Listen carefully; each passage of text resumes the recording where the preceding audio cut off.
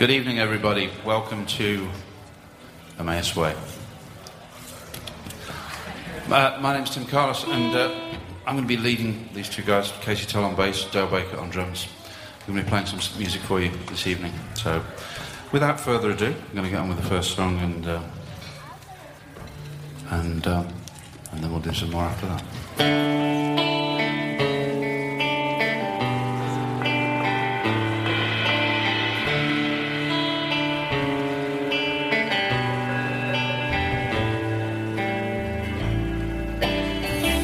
Your smile belies a certain sadness.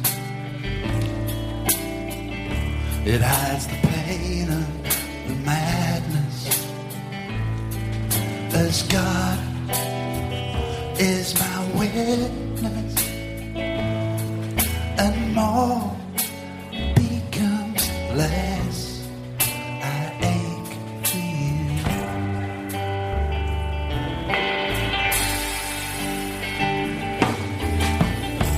What's around the corner? Has it dawned on you yet to warn her that the transcript has been torn up? Now the rebels have gone for, well, what will you do?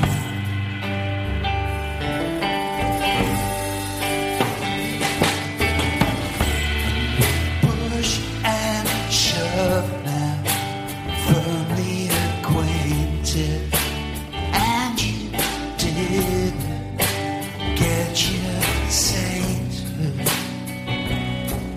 Well, what would you like me to say?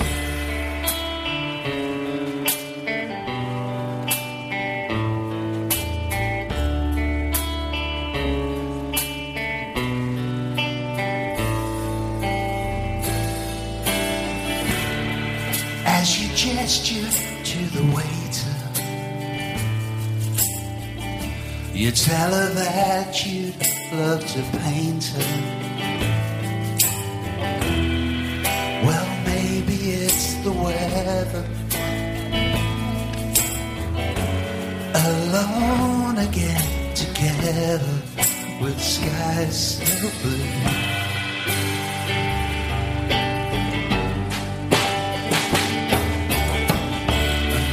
Push and shove now, firmly acquainted, and you didn't get your sainthood. Well, what would you like me to say? We push and shove now, firmly acquainted, and you didn't get your sainthood. Well, what would you like me to say?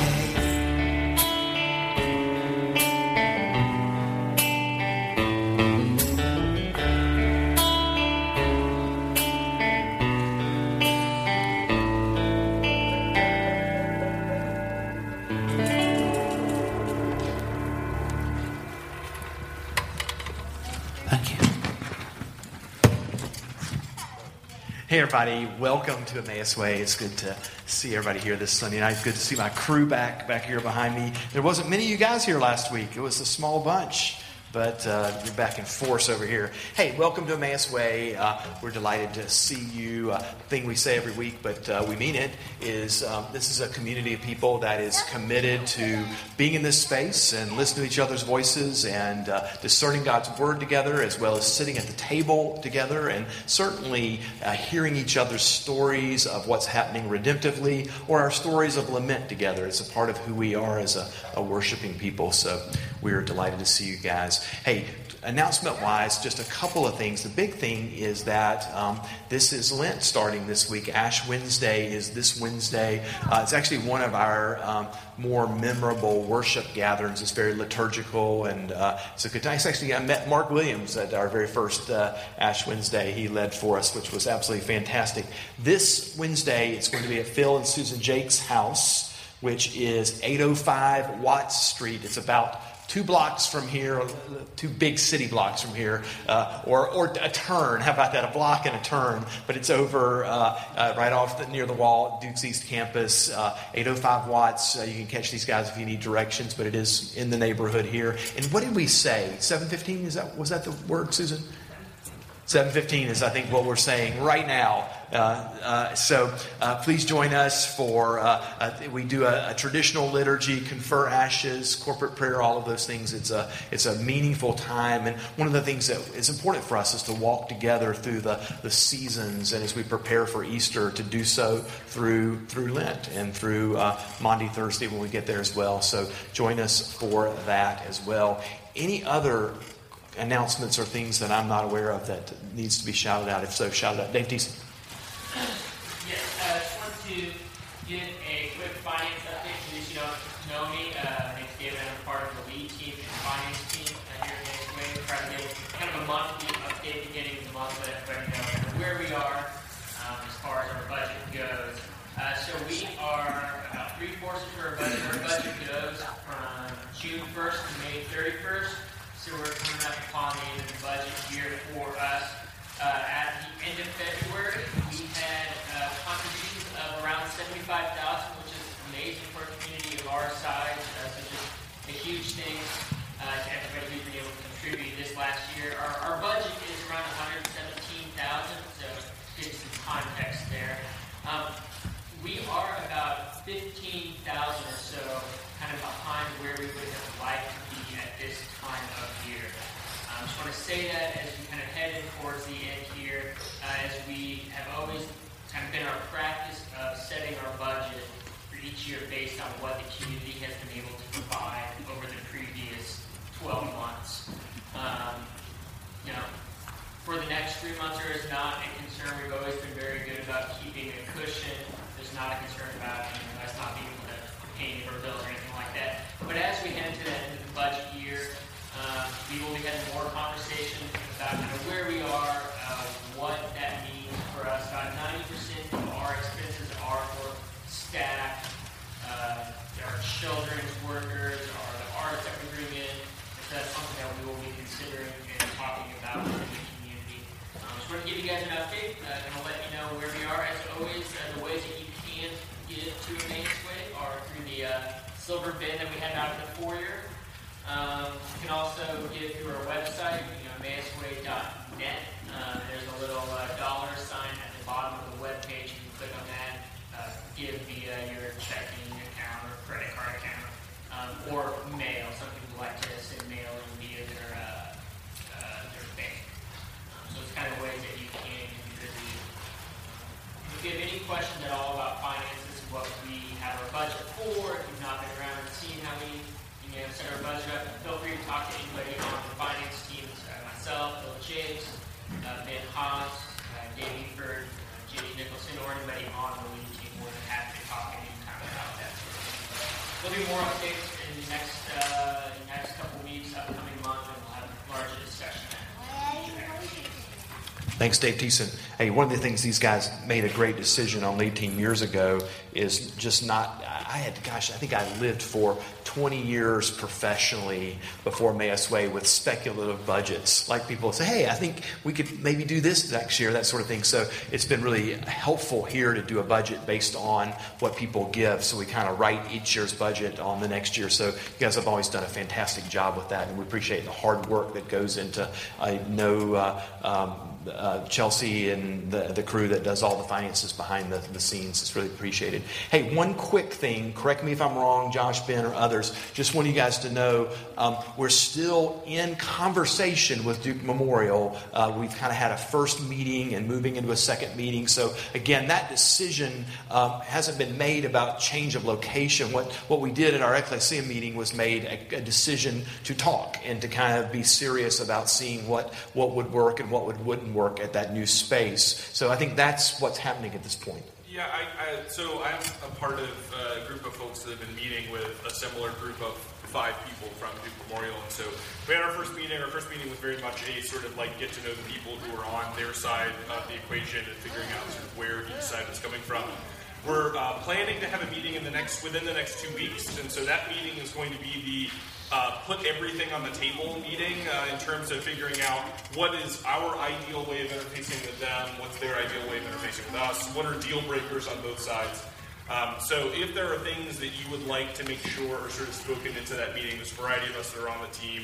Obviously, you can speak with Dan, you can speak with myself, Katrina, Chelsea Rodenheiser, or Elizabeth Eford. Any of us would be happy to hear from you about thoughts or concerns you have. So, but yeah, the conversation is ongoing, and hopefully we'll have more to talk about after the next meeting. So. Fantastic. I got that update last week. I don't know if there are any other Lord of the Rings nerds like me out there, but there's a scene in the Lord of the Rings where they have this big meeting with the tree people, the Ents, and they meet for about 3 days. At the end of the 3 days, they kick back and say, "We have decided that the hobbits are not orcs." And so, and it took them about 3 days of talking. So our first meeting, we walked away from Duke Memorial, and they have decided that we are a church and not a cult. So we are not orcs.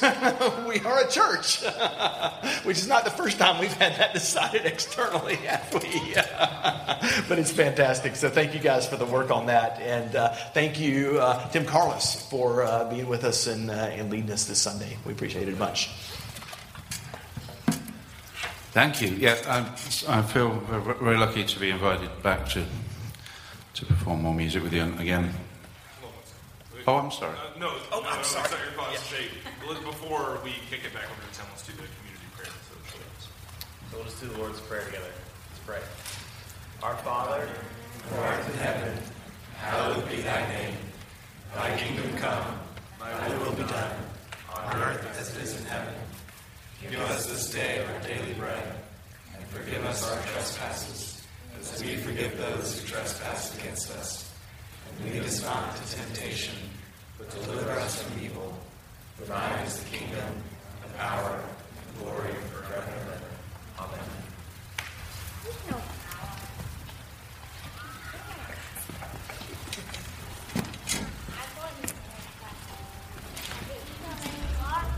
So, as I was saying, I feel very lucky to be back here again playing music, and particularly to be playing with Dale Baker, who you all know on drums, and Casey, who I know has been here at least once before. And I'm aware that I'm often here as a sideman playing with people like Mark, and the people that I stand next to and play, they always have something really insightful or profound to say about the songs they perform. I don't have anything really to offer about this. This next song I wrote sitting on a steam train travelling through a tea field in Darjeeling on my way to Nepal. It's called "The Truth Will Set You Free." 1, 2, 3, 4. How did we arrive where we are? Do you remember dodging bullets to survive? We got this far. Now it's nearly November. There's nothing to fear.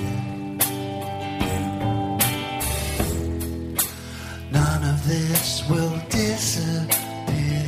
Oh no, my love.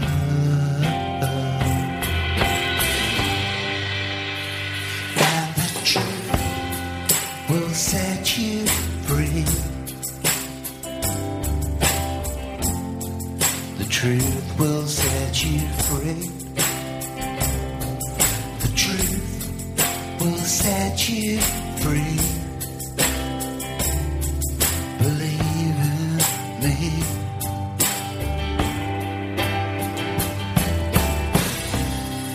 Will they crack this code? Does it matter? In the grand scheme of things, picture growing old, picture all that love that both of us know we bring. There's nothing to fear. None of this will disappear. Oh no, my love.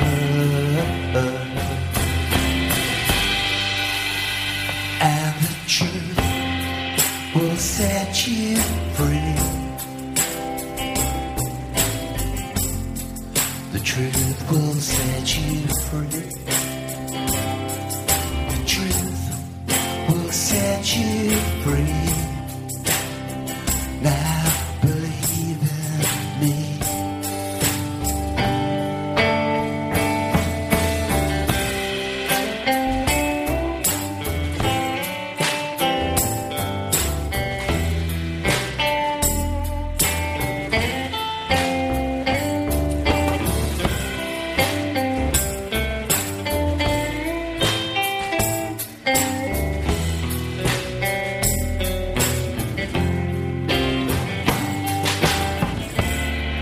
There's nothing to fear. None of this will disappear. Oh no, my love. And the truth will set you free. The truth will set you free. The truth will set you free. Just believe in me. The truth will set you free. The truth will set you free. The truth will set you free. Believe in me.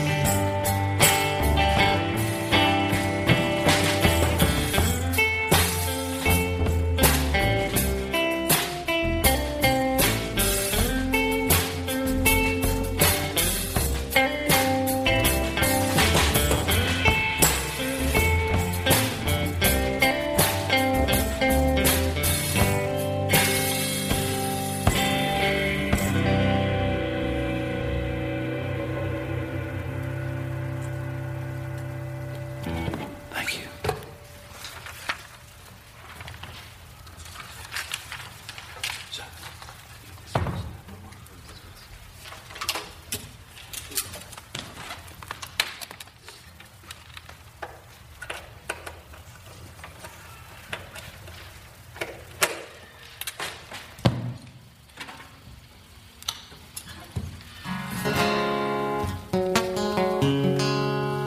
Sorry about that. It's an interruption in the proceedings. So, yeah, that was a song that I wrote. And now, this is a song that I didn't write. It's from an album called Mule Variations from Tom Waits. And again, I don't really have anything to offer about it, other than to say that I think it's a profoundly beautiful song.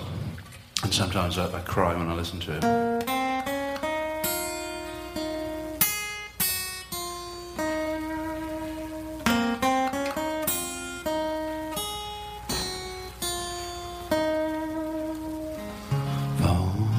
Off the hook, no one knows where we are.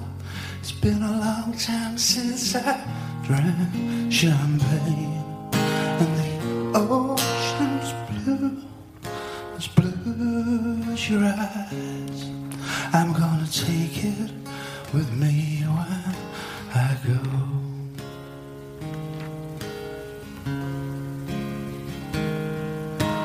Oh, Langston's gone. Now, way back when we used to live in Coney Island, ain't no good thing ever dies. I'm gonna take it with me when I go. Far, far away, train whistle blows. Wherever you're going, wherever you've been, waving goodbye, the end of the day. over and far away.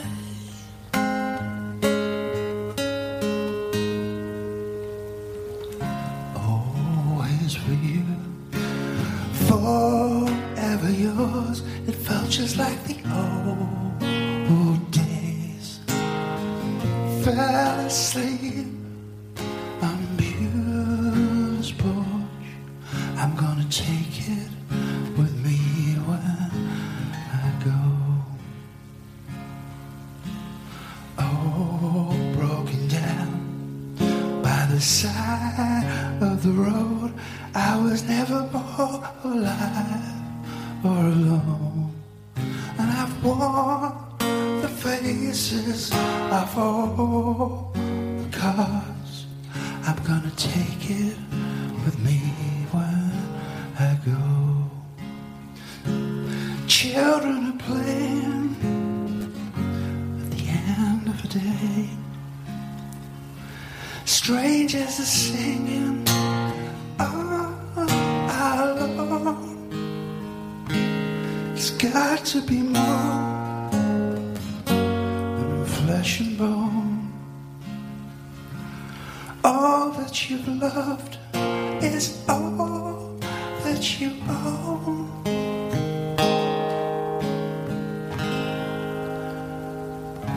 In a land, there's a town. In that town, there's a house. And in that house, there's a woman. And in that woman, there's a heart I love. I'm gonna take it with me when I go.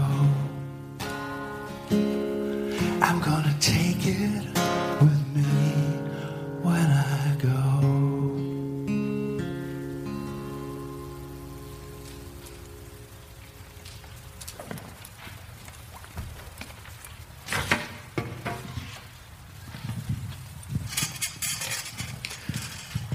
Thank you, Tim. So this Sunday, we are going to locate you in two places in a story, which is going to be a little complicated. It is the last Sunday of Epiphany, which means that Ash Wednesday and Lent is about to begin. So we're really entering the season of preparation, of preparation for Easter, resurrection. But in the story that we're living, we're not there yet.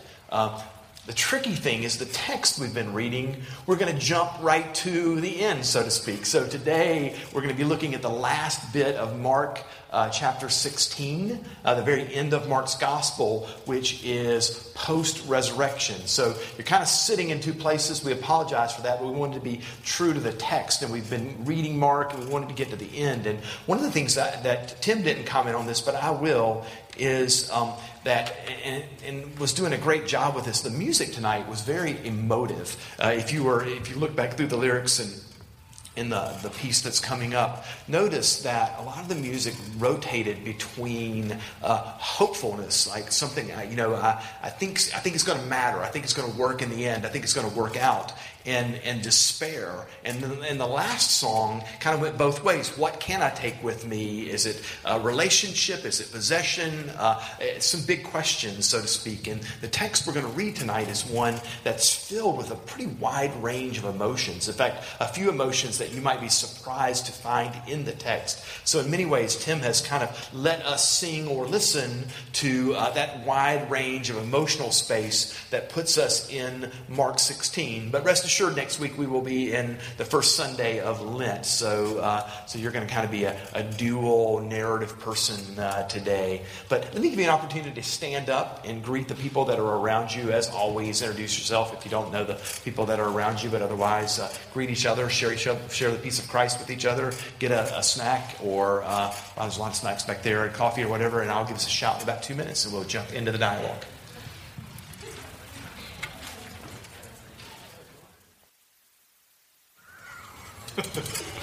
So, by the way, quick ask: if somebody would be queuing up and getting ready to read Mark 16, 1 through 8, that'd be great. I'm going to get to that really fast tonight.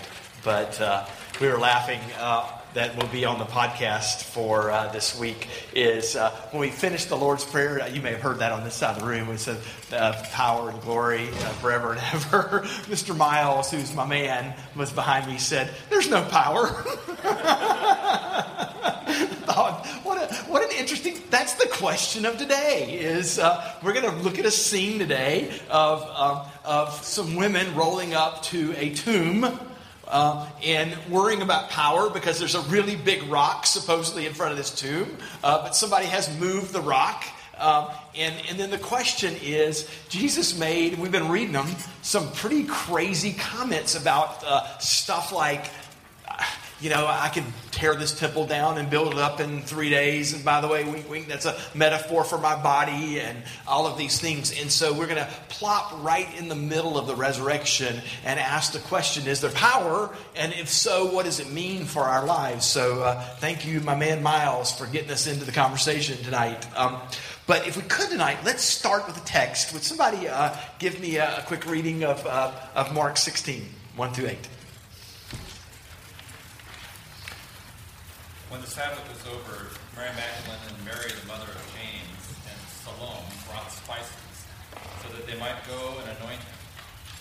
And very early on the first day of the week, when the sun had risen, they went to the tomb. They had been saying to one another, "Who will roll away the stone for us from the entrance to the tomb?"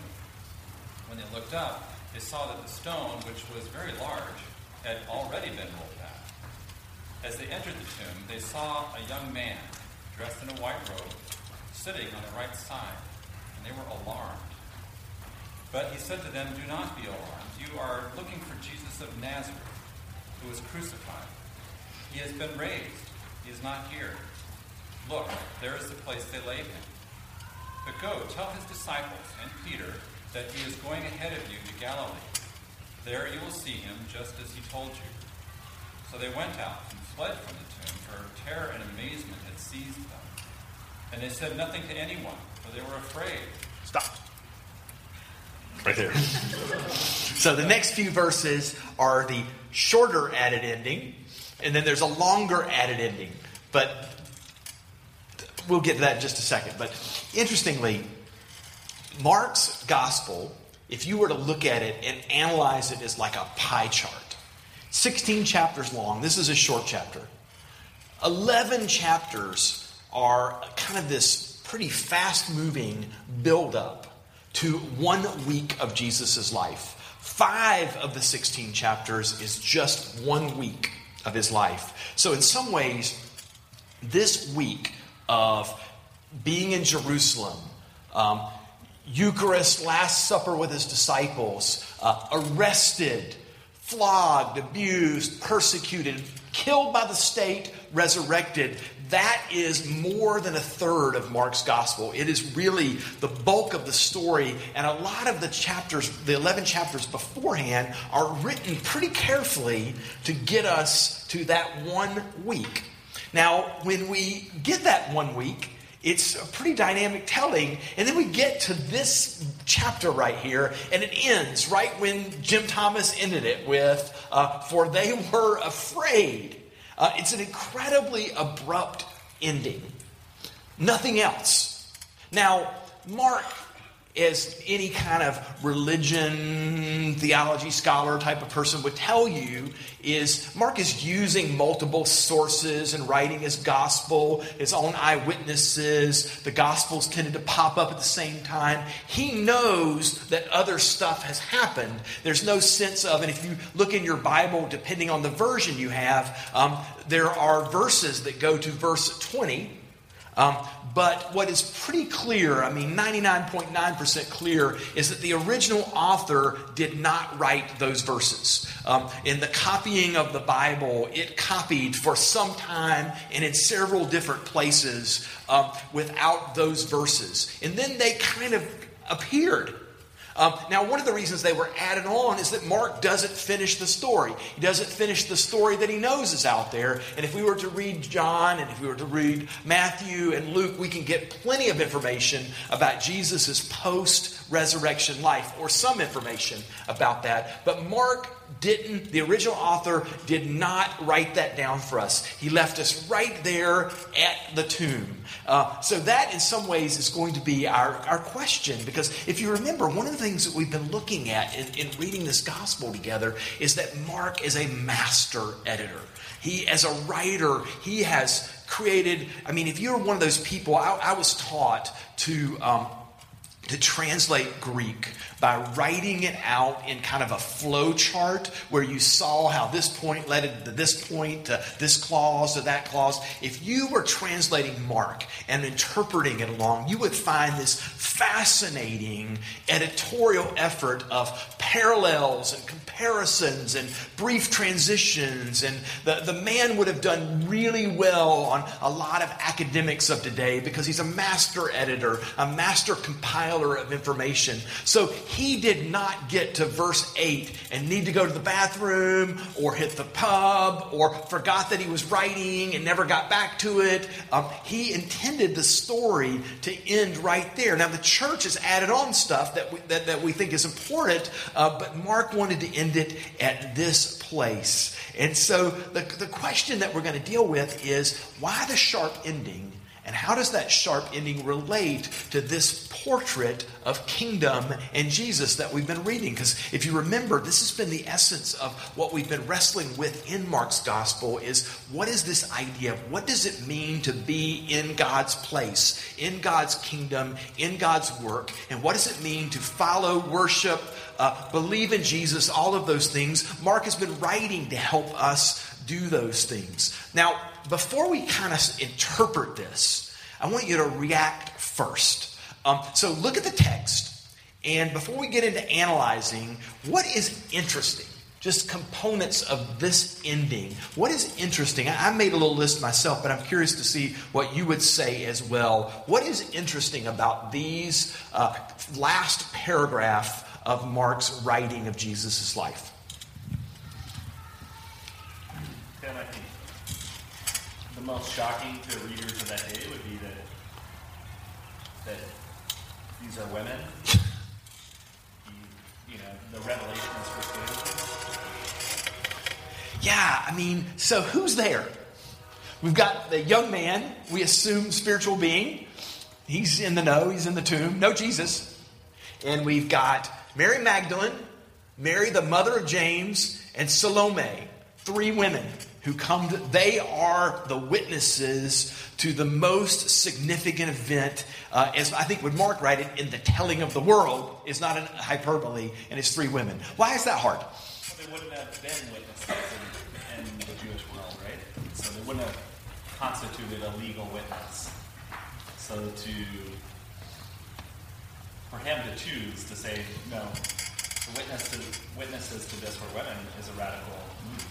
Yeah, I mean, you can think of the parallels in our culture where there are certain classes of people, certain races and ethnicities who the law treats differently, right?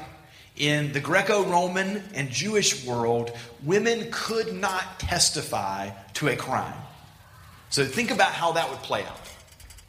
Women could not testify. It's, and I know at UNC that there was a huge issue last year about a date rape circumstance that played out where it was a he said, she said type of thing. And the institution had policies in place where it didn't seem like, Brandon, you probably know more about this, where there was really good listening at all. But 2,000 years earlier than this, she would have not been, first of all, she wouldn't have been in school, but had she been in school, her word would have meant nothing. So that's an oddity, that these 3 women are the ones who testified. There's no writing about Mark saying, hey, I was there over the corner making sure they got it right. Most of my colleagues, we joke about this, are female in my doctoral program, and we jokingly do these things called mansplaining, where I try to explain to them things that we take photos, like my friend Hillary was making spring rolls. Now, if you told me I had 2 months to make spring rolls, I could not make spring rolls. Hillary's a phenomenal chef, but we were taking Facebook photos of Tim mansplaining to Hillary how to make spring rolls, even though he may have never eaten one. But that's the world that we're talking about here, is that women could not Without a male presence, there was no legal ramifications. That's very interesting. What else is interesting in the story? So their experience of death is kind of different to ours. They're going to embalm him. They're going to take his dead body. It's an incredibly intimate thing. And use these spices and so on to try and preserve it. They're going to do it. They haven't hired a mortician who says, well, no need to have an open casket. We'll just pretend that the body isn't here. They've just seen him executed. So they live with the reality of death. The resurrection is all the more startling for them than for us. We're used to, people get resurrected at the end of TV series all the time. Because it doesn't happen for them, right? They see people killed dead, and they die. They're gone. And in fact, these women, probably at least one of them, has embalmed people already. Yeah. She's been there and worked with the body of a loved one. And so death for them is real in a way which just we don't get, right? Unless we kind of have been in wars. And then, go ahead. To this young man, it's an angel, my understanding, is that's kind of a lot like, I don't know, like I think a lot of our encounters with God are like, really they should go, if you're an angel, we actually have some questions here. I would ask questions. I have a whole long list of questions. This is a divine encounter. I have a long list of questions for God. But they never quite play out like that. They're not like, is that God? Oh, that was God. Oh, okay, it's too late. I turn around and gone. I can't get him. We can't pin God down with our list of questions we have, or whatever it is you want from God. Assurance. I don't know. Maybe some other people would ask for money. Nobody in this church, right? We all want knowledge, but so that kind of encounter with the divine, with an angel or something, there is Jesus, but it's with the supernatural, and it has this kind of reality of like, oh yeah, that is kind of how encounters with the supernatural seem to play out both in Scripture and in accounts given in the church, right? But often there isn't this big fanfare. People only realize afterwards, but there's this kind of the emotion that they've got this terror and amazement.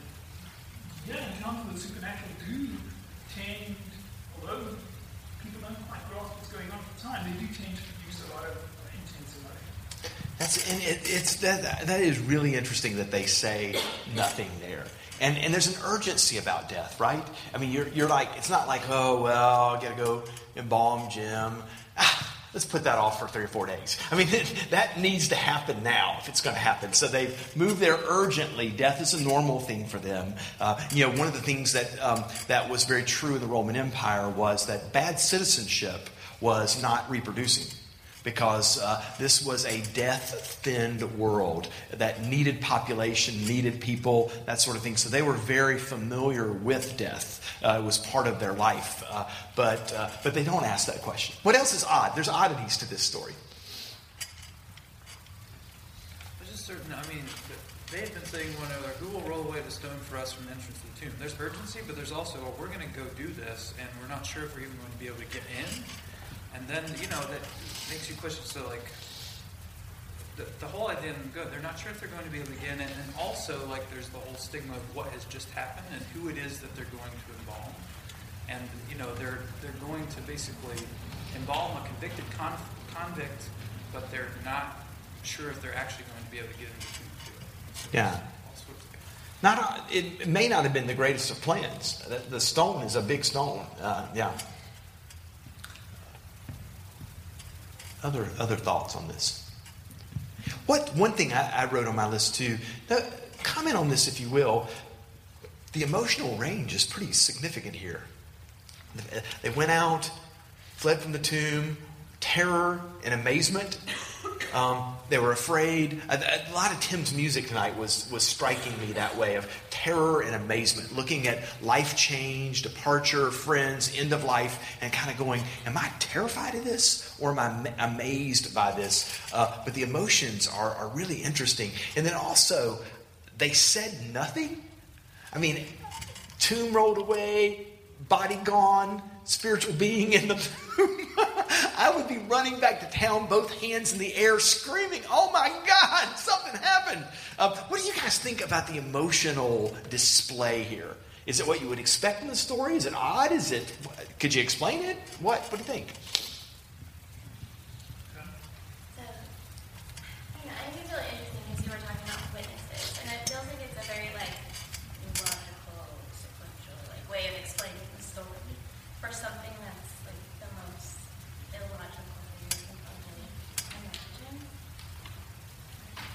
Yeah, it does. I mean, And it doesn't say, and then there was an angel there, and he said this. It was like, there was a young man dressed in white. And they didn't interpret that. It just, like, the way it's presented is like, here are the facts of what happened. I think that is even more true for Mark's gospel, who has been so regimented and so scripted. One story compares to another story. 6 stories in a row, paralleled by 6 stories almost exactly like them. Boom, boom, boom, and unfolding. Oh my God! It's kind of how it ends. I read this beautiful memoir by someone who was talking about going through a, do you know what a hell house is? You know what those are? Like kind of houses with, and this person was going through this. This was I can't think of her name.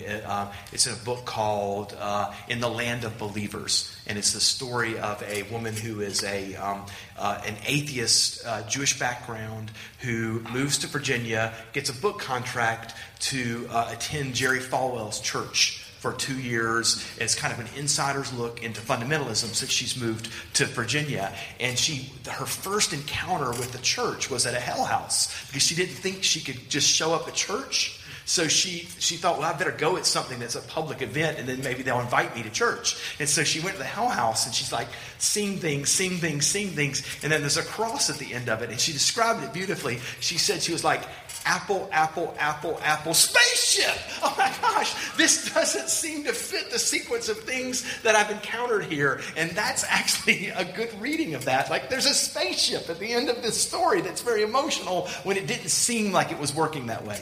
Beautiful. Any other reactions? We're going to interpret in a moment.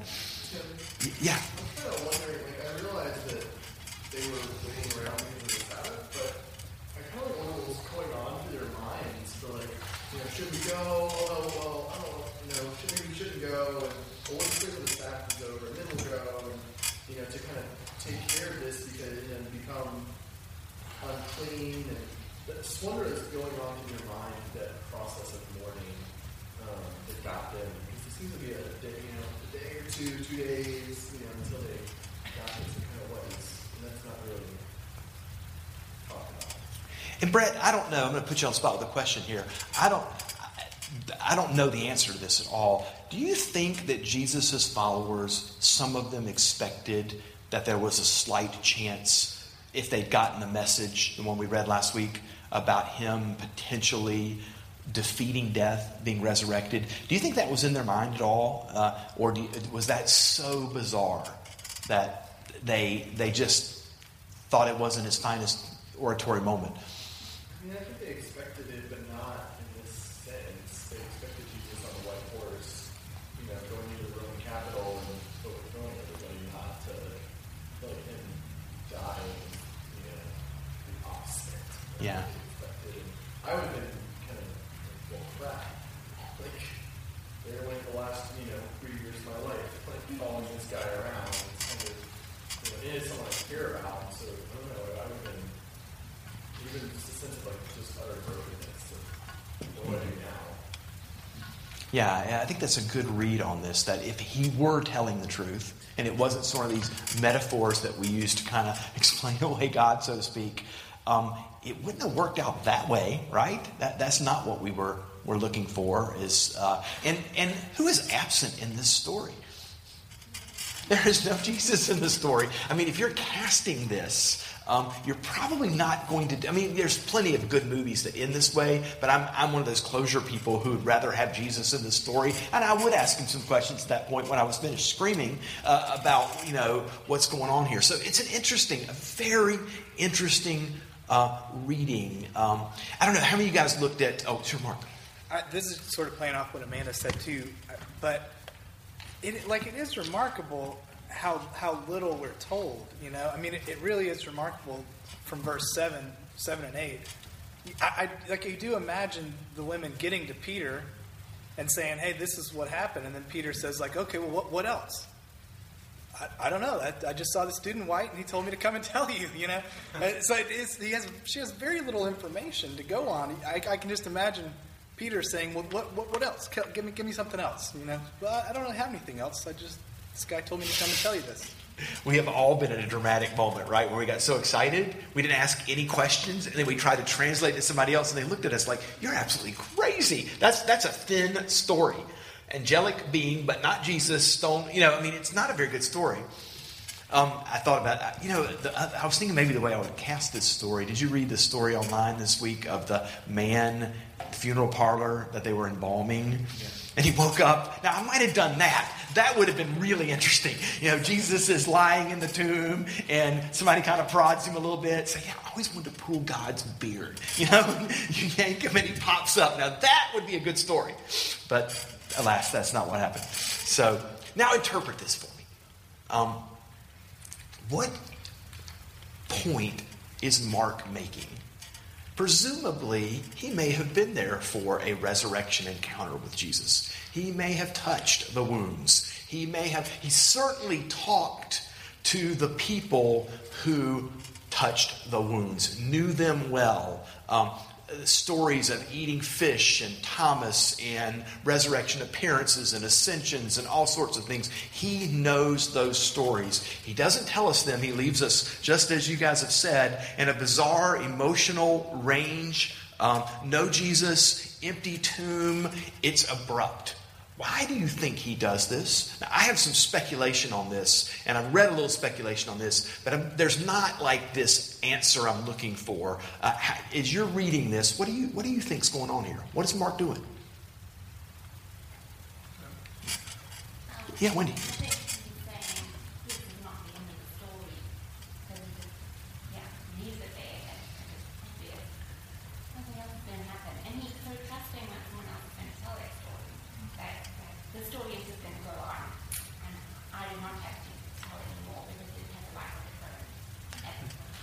Isn't that interesting? Sometimes I've seen filmmakers do this where you've seen a 2-hour film and you'd like to know what happened after the major event. But if the filmmaker spends 90 seconds on it, it's going to feel fairly mundane compared to the 2-hour lead-in. So in some ways, it's an interesting way of saying that there is another part of the story by not telling that story. Who do you think are the tellers of that story, by the way?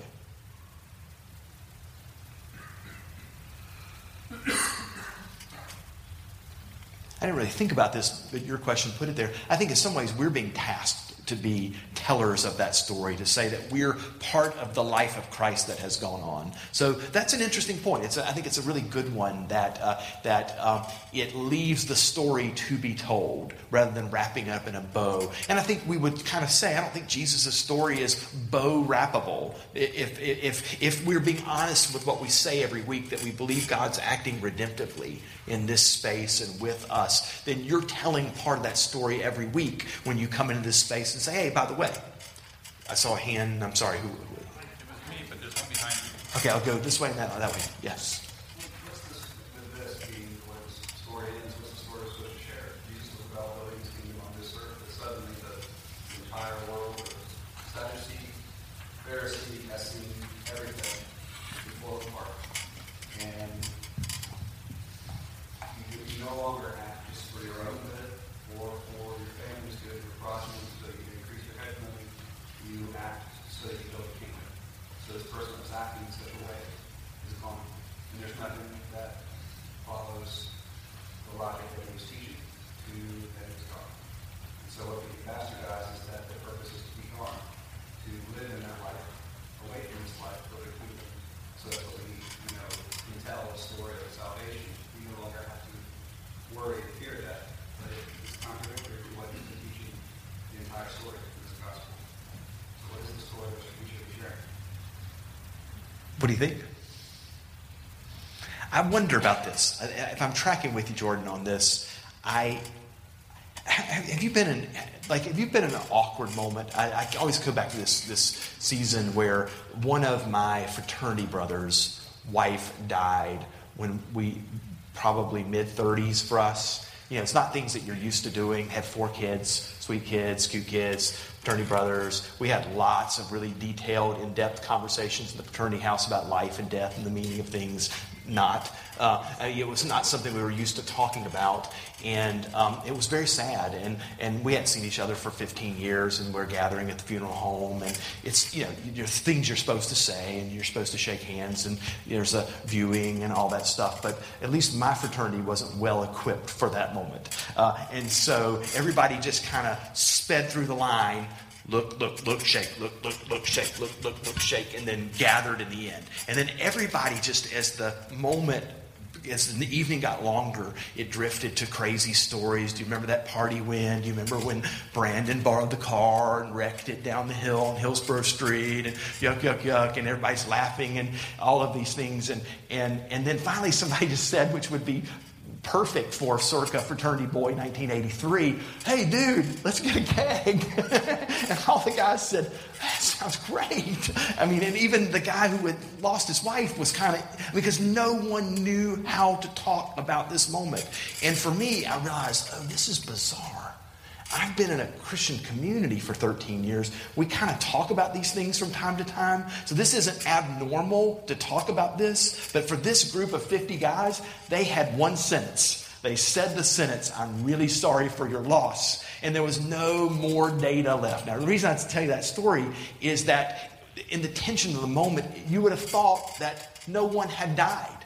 You would have thought that no one had lost their mom. No one had lost their spouse, that this wasn't a tragedy, that cancer isn't a god-awful thing in the world if you were looking at us. And so sometimes what you do after a moment takes away from the moment itself. I wonder if Mark is saying, man, this is the moment. Let's not move anywhere beyond this moment. It ends in death and resurrection, and he leaves it sitting there like potentially, we say this sometimes, the world has changed. Nothing that you say after this in any way mollifies or makes better the fact that it has changed right then and there. I don't know if you were heading in that direction, but he leaves it like this is the moment the world turns. That's one thought I had this week. Jim, I cut you off. You had something you were going to share too. Well, it's similar to what you and others have said, but I think that in storytelling, a story that's going to be retold is one where there's a mystery, and people are continuing to wrestle with what's going on. A story that is resolved can be set aside, but one that leaves everybody hanging is going to bring people into discussion, like we're having now, like what is going on, what were they thinking about, what really happened. Answers were available in that society. So if this story is told, it's going to lead to discussion, and those answers are going to come up. But it's going to come up not as a prescribed ending, but something that comes out of relationship and talking with other people. Let's take a guess, or a nod at possibly that's what Mark wanted us to do. Then what would you say about that?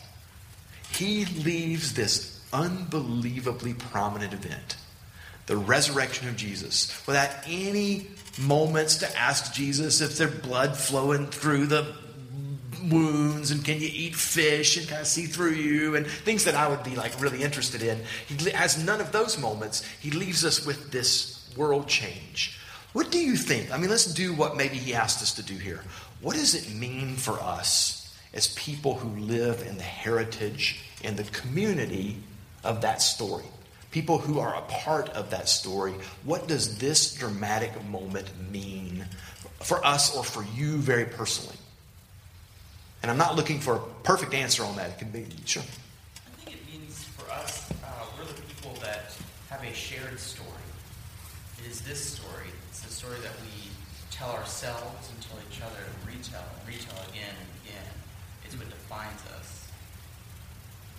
And I would guess, again, following this conjecture, that that's one of the things Mark wants us to get.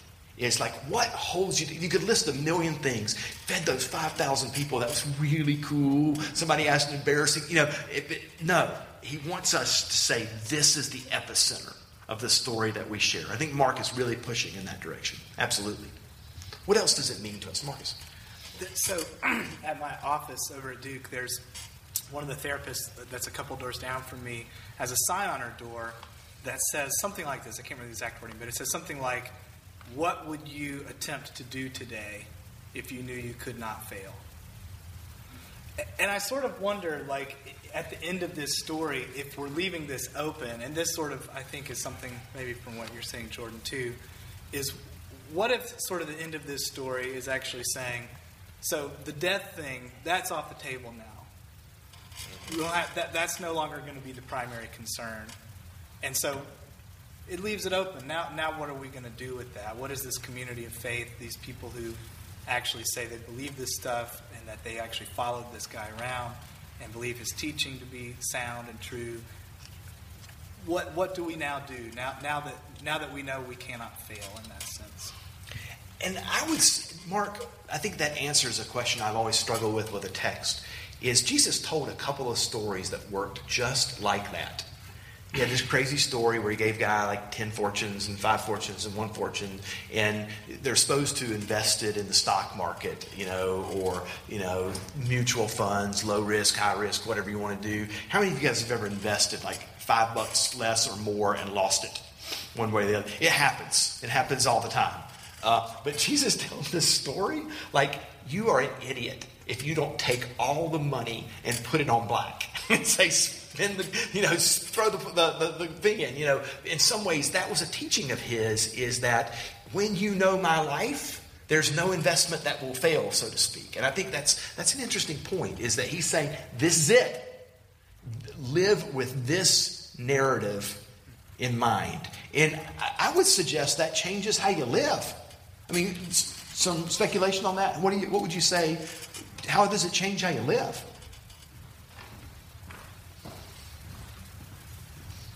Yeah, look. I guess I'm like it drops me at when they were afraid, and it makes me ask the question of, am I supposed to be afraid? Right? Like that's like what's so unsatisfying and so unsettling. Like, to me, is like, I don't feel like this is a hugely empowering story. Like, I'm pooping my pants over here.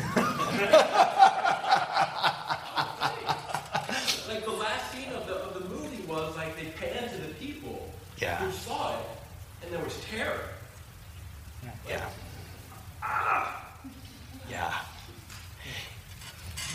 There's something, and I was, when I was reading this week, I was wondering if anybody would make that point, because there's something about biblical stories and the work of God that we always feel like they need to be deeply enmeshed in comfort. And this story isn't.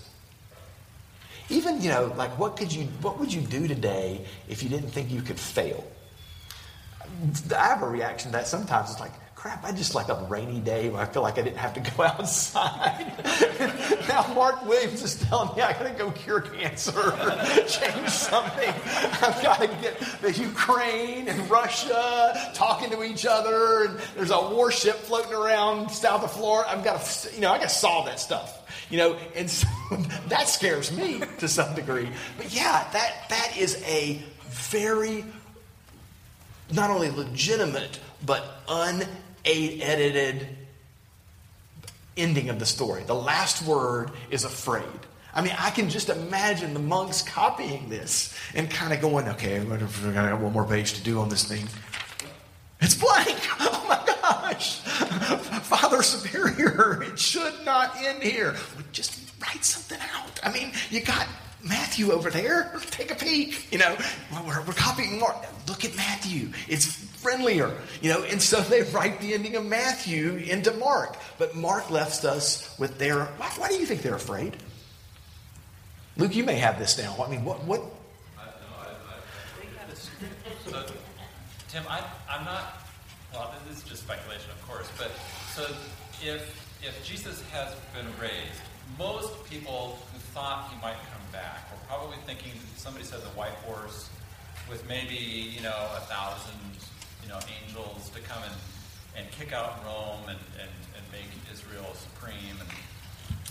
And so these women who have no authority have this inside knowledge that perhaps in their minds, the war is about to begin. It's about to get, something really big is about to happen. And if they start talking about this, they will be viewed as inciting insurrection, or they might fear for their lives because of what the Romans would do to them. Mm-hmm. So I have an assignment for us on this. The next time you're in a public gathering, Cameron Indoor, Smith Center, Raleigh, wherever, national anthem is playing, there's some quiet moments. I know, like at State, they scream out, "Go back!" right in the middle of quiet. When it gets to the quiet moment, I want you to scream out as loud as you possibly can, "America is a hegemonic empire!" When everybody's singing, and then see if you get out alive, right? This is not a welcome statement to say. Like, I fantasize sometimes of doing that in churches, kind of saying, "You think your wealth is the blessings of God, you're just lucky." I have a couple, that's one fantasy I have. But do it just once. And if people say, "Where do you go to church?" then say, I don't know, Vintage 21 or something. But not a man's way. But that would be an unwelcome comment, right? So there's an oh crap here that I think people are saying, I am going to have to tell a story that undermines the story that's being told. Why were the Christians killed in the early 1st and 2nd century? What was the accusation against them? That, and in the bigger picture, they were undermining the well-being of society, the peace of Rome, how things worked. They were screaming out in the break of the Star-Spangled Banner, "America is a hegemonic empire." And it's not a nice thing to say, and not at that moment. So that might be part of the fear here, is that they've got something to say. They've got a narrative with no proof. What were you going to say, Brandon? I don't even know if it fits, but what's not, what was added isn't just a copy of Matthew. It's really weird. It's picking up snakes and drinking poison, and we just had this Pentecostal Appalachian minister last week die from picking up a snake, and he'd been bitten 15 times and finally died. So I don't know. It's not like a safe copy of Matthew. You were talking about. It's a really strange sort of ending that was supplied whenever it was in the 3rd or 4th century. And in fact, it may be an ending that affirms the fact that there's proof that this has happened, other than the fact that the gospel is a counter story to a whole different telling of the world that we live in. And it's a telling that we have to do, we have to embody, we have to live. One of the things that I think is a really interesting theological point here is that I know a lot of my prayer life can be desperate at times. God, please make this different. Jump in here. This would be the moment to say something. This would be the moment to act. This would be the moment to fix something, so to speak. And one of the things when I read the Gospels, I'm left with the reality that God might have said, I've actually done it. I've intervened. I have stepped into the world. I have re-narrated death. I have, when I mean by re-narrating, not just telling a different story, I've changed the flow of time to where death does not rule, so to speak. But I think, kind of closing on Luke's comment, is there are things that God does, and there's a part of the gospel story that I know for me, I resist fearfully to the core of my being. And that's another interesting question to ask yourself is, what do you think that God is doing in the world that scares the crap out of you? And I think you might come up with an answer or two of that. But this is a good, and I'll leave us here with this. It's a really good transition to Lent, because Lent is not the feel-good 6 weeks. It's not all about lament, but it's not the feel-good 6 weeks. to get ready for the celebration of this very moment. It's a time of introspection. It's a time of adding things to your life, taking things away from your life, reflecting, and fearfully approaching the work of God that is beyond our knowledge and beyond our awareness, and always and often beyond our explanations. And I do think one aspect of this really makes important what we do every week is sitting here and talking to each other about how we receive the text and figuring out together. This week was one of the easiest sermons ever to prepare for me, because the more I read, the less I knew about this. And I kept coming back to this. Well, I've got these friends I'll talk to about this, and we'll figure out something about it. It will mean something to us, and it will mean more than me figuring out something and telling them it. We'll figure it out together. So I hope that this end of Mark, which I do think is a beautiful, beautiful gospel for lots of reasons, will spur lots of conversation for us. I think Tim did a wonderful job today of doing the fear that Luke talked about, as well as the could I be hopeful beyond that fear? I don't know, raising those questions. But I think we're going to transition to confession. I don't see Tim Collins. Is he in sight? Sir Josh will solve that. Let me leave some prayer that you will transition with that, and we'll prepare for confession and absolution tonight. God, I thank you for the comments that my many friends have made here tonight. Insightful, challenging. Your story is one that commands an intention that we don't always want to give to that story. I'd so much rather have a story that affirms what I'm already up to, rather than one that demands a complete counter-telling of the world that I'm in. And so we're challenged, we're frightened, we're joyful. May we receive your presence. May we embody it with our lives. In your name, Jesus, we pray. Amen.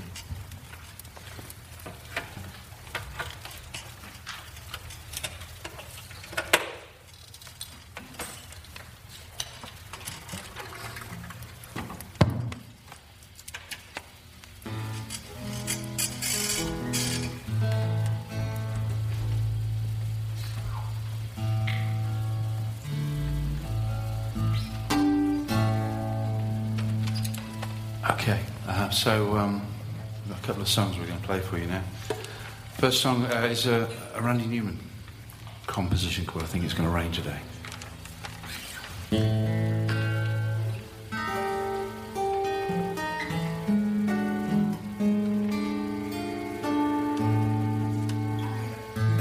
Broken windows and empty hallways, pale lit moon and a sky streaked with grey. Human kindness is overflowing, and I think it's going to rain today.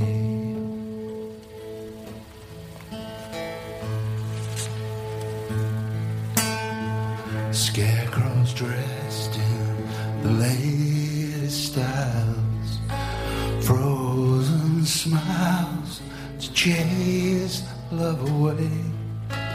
Human kindness is overflowing, and I think it's going to rain today.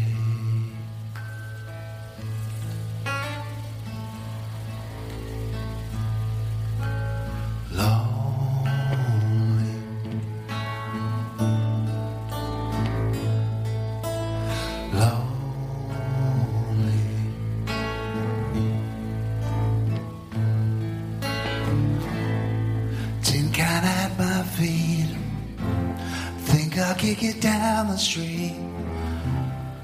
That's the way to treat a friend.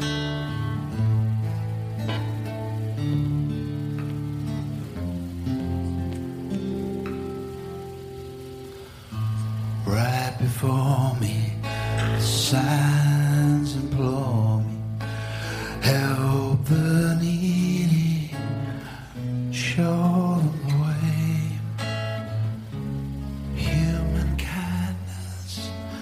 Overflowing, and I think it's going to rain today.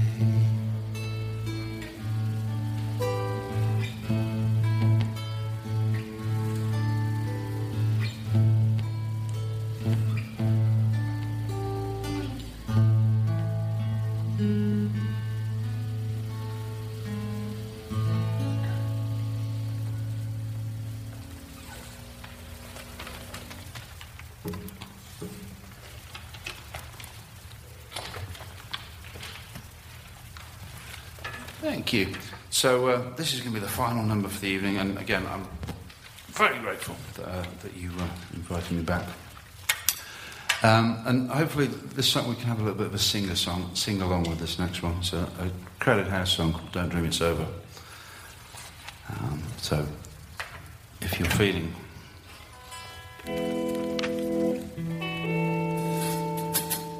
like you'd like to sing, that would be really good.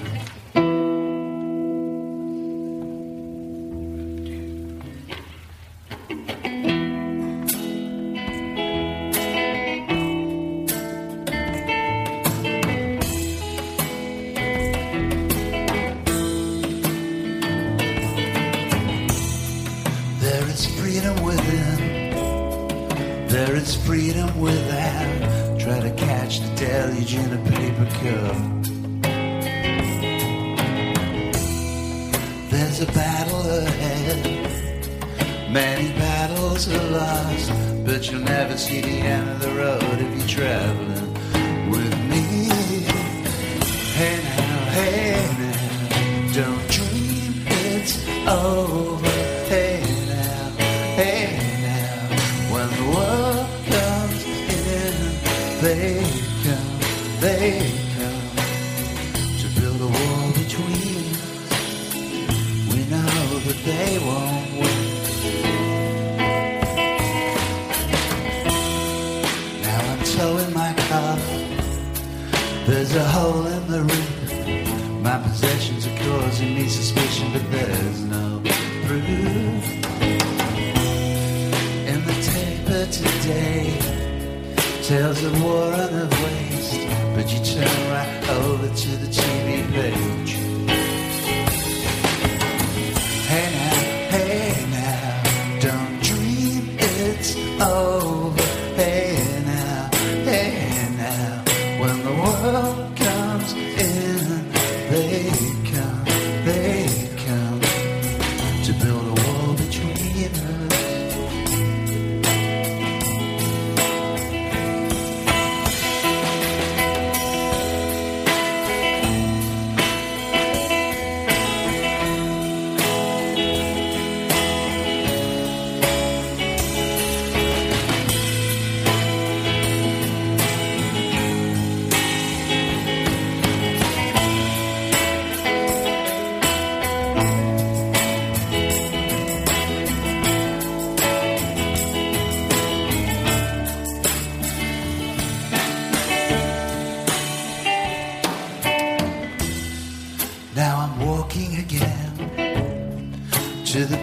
Drum, and I'm counting the steps to the door of your heart.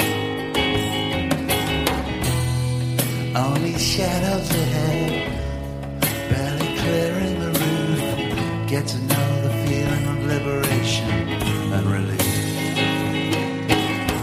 Hey now, don't dream it's over. Hey now, when the world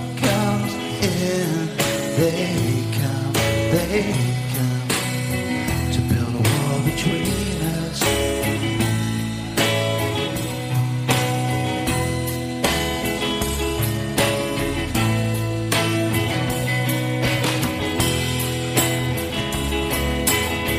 Hey now, don't dream it's over. Hey now, when the world comes in, they come to build a wall between us. We know that they won't win.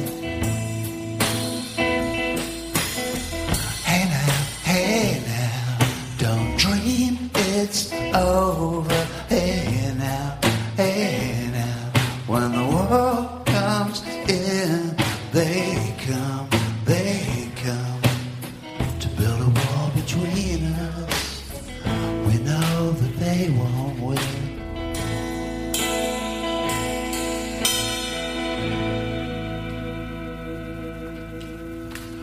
Thank you.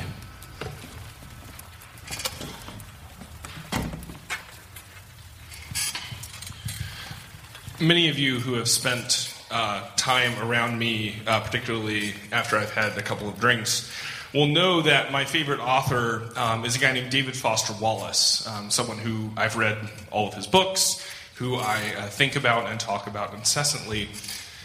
But one of the books that he wrote, and the book that's sort of considered to be his masterpiece, is a book called Infinite Jest. It was published in the mid-90s.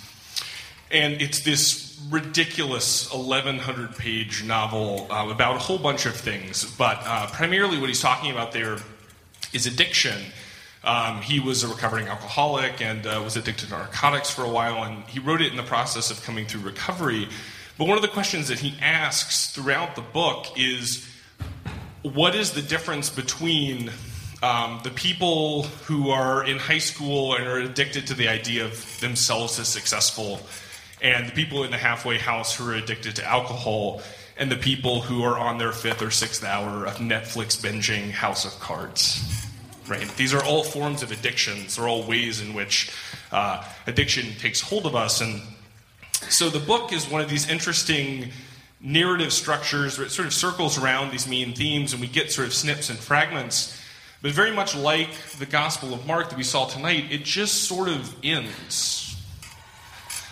There are 3 main plot lines that he's been weaving over the course of 1,100 pages, and they all start to sort of take some shape, and you see where they're all headed, and then he sort of cuts them off. And it's interesting in interviews when people try to talk to him about why he had chosen this narrative structure. They say, well, the book is so much about the way that entertainment takes hold of us, and we're so enthralled, we have to know how the story goes. We have to get season 2 of House of Cards and watch it all as soon as it comes out. So I was really interested in that plot line in your book, and I was wondering, like, what happens? Like, do the people in the story continue to be enthralled to entertainment, or do they find a way out of it? And Wallace's response was essentially, we'll see. The fact that you keep asking me how the story ends tells me probably not. We're probably not going to find our way out of it. But the idea of the book was to send people into community to try and figure out how the story turned out. One of the things that he emphasizes over and over again in the book, and one of the ways that he sees out of this culture of addiction, is the mundane practices that he came to know in AA. It's all of these cliches. It's these things that seem in the face of something as large as alcohol addiction to be almost meaningless. He found himself over and over again in recovery finding people saying, well, just take it a day at a time. And as someone who had done a PhD at Harvard, and it didn't jive with him. He couldn't figure out why they kept saying these mundane things. But in the end, he sort of looks back 10 or 15 years later and he says, it was being able to say those things and practice something like one day at a time that eventually saved me. I couldn't have come out of alcoholism without those things. So I think what's interesting to me at the end of Mark, and even if you look at the shorter ending that we've printed in the bulletin, what we have essentially is a question of, will we say, like, okay, the world's been utterly changed. Are we going to see the kingdom of God? And Mark is sort of saying, I don't know, will we? There's a lot of work to be done. There's a lot of things that need to be changed. And so for us, too, maybe those things start with mundane practices. Maybe that starts for us with simply coming to the table, with breaking bread for one another, with pouring wine or juice for one another, and acknowledging the story that's being told, and carrying the story of Jesus into the world through that practice, through that interaction, through that telling of the story, and that in continuing to tell the story, perhaps the kingdom of God does come about. Here at Emmaus Way, we celebrate an open table, which means all of you are welcome to come. We break bread for one another, saying the body of Christ broken for you. Pour wine or juice for one another, saying the blood of Christ shed for you. I welcome you to the table tonight to tell the story and to help the kingdom of God to come about in our world. Amen.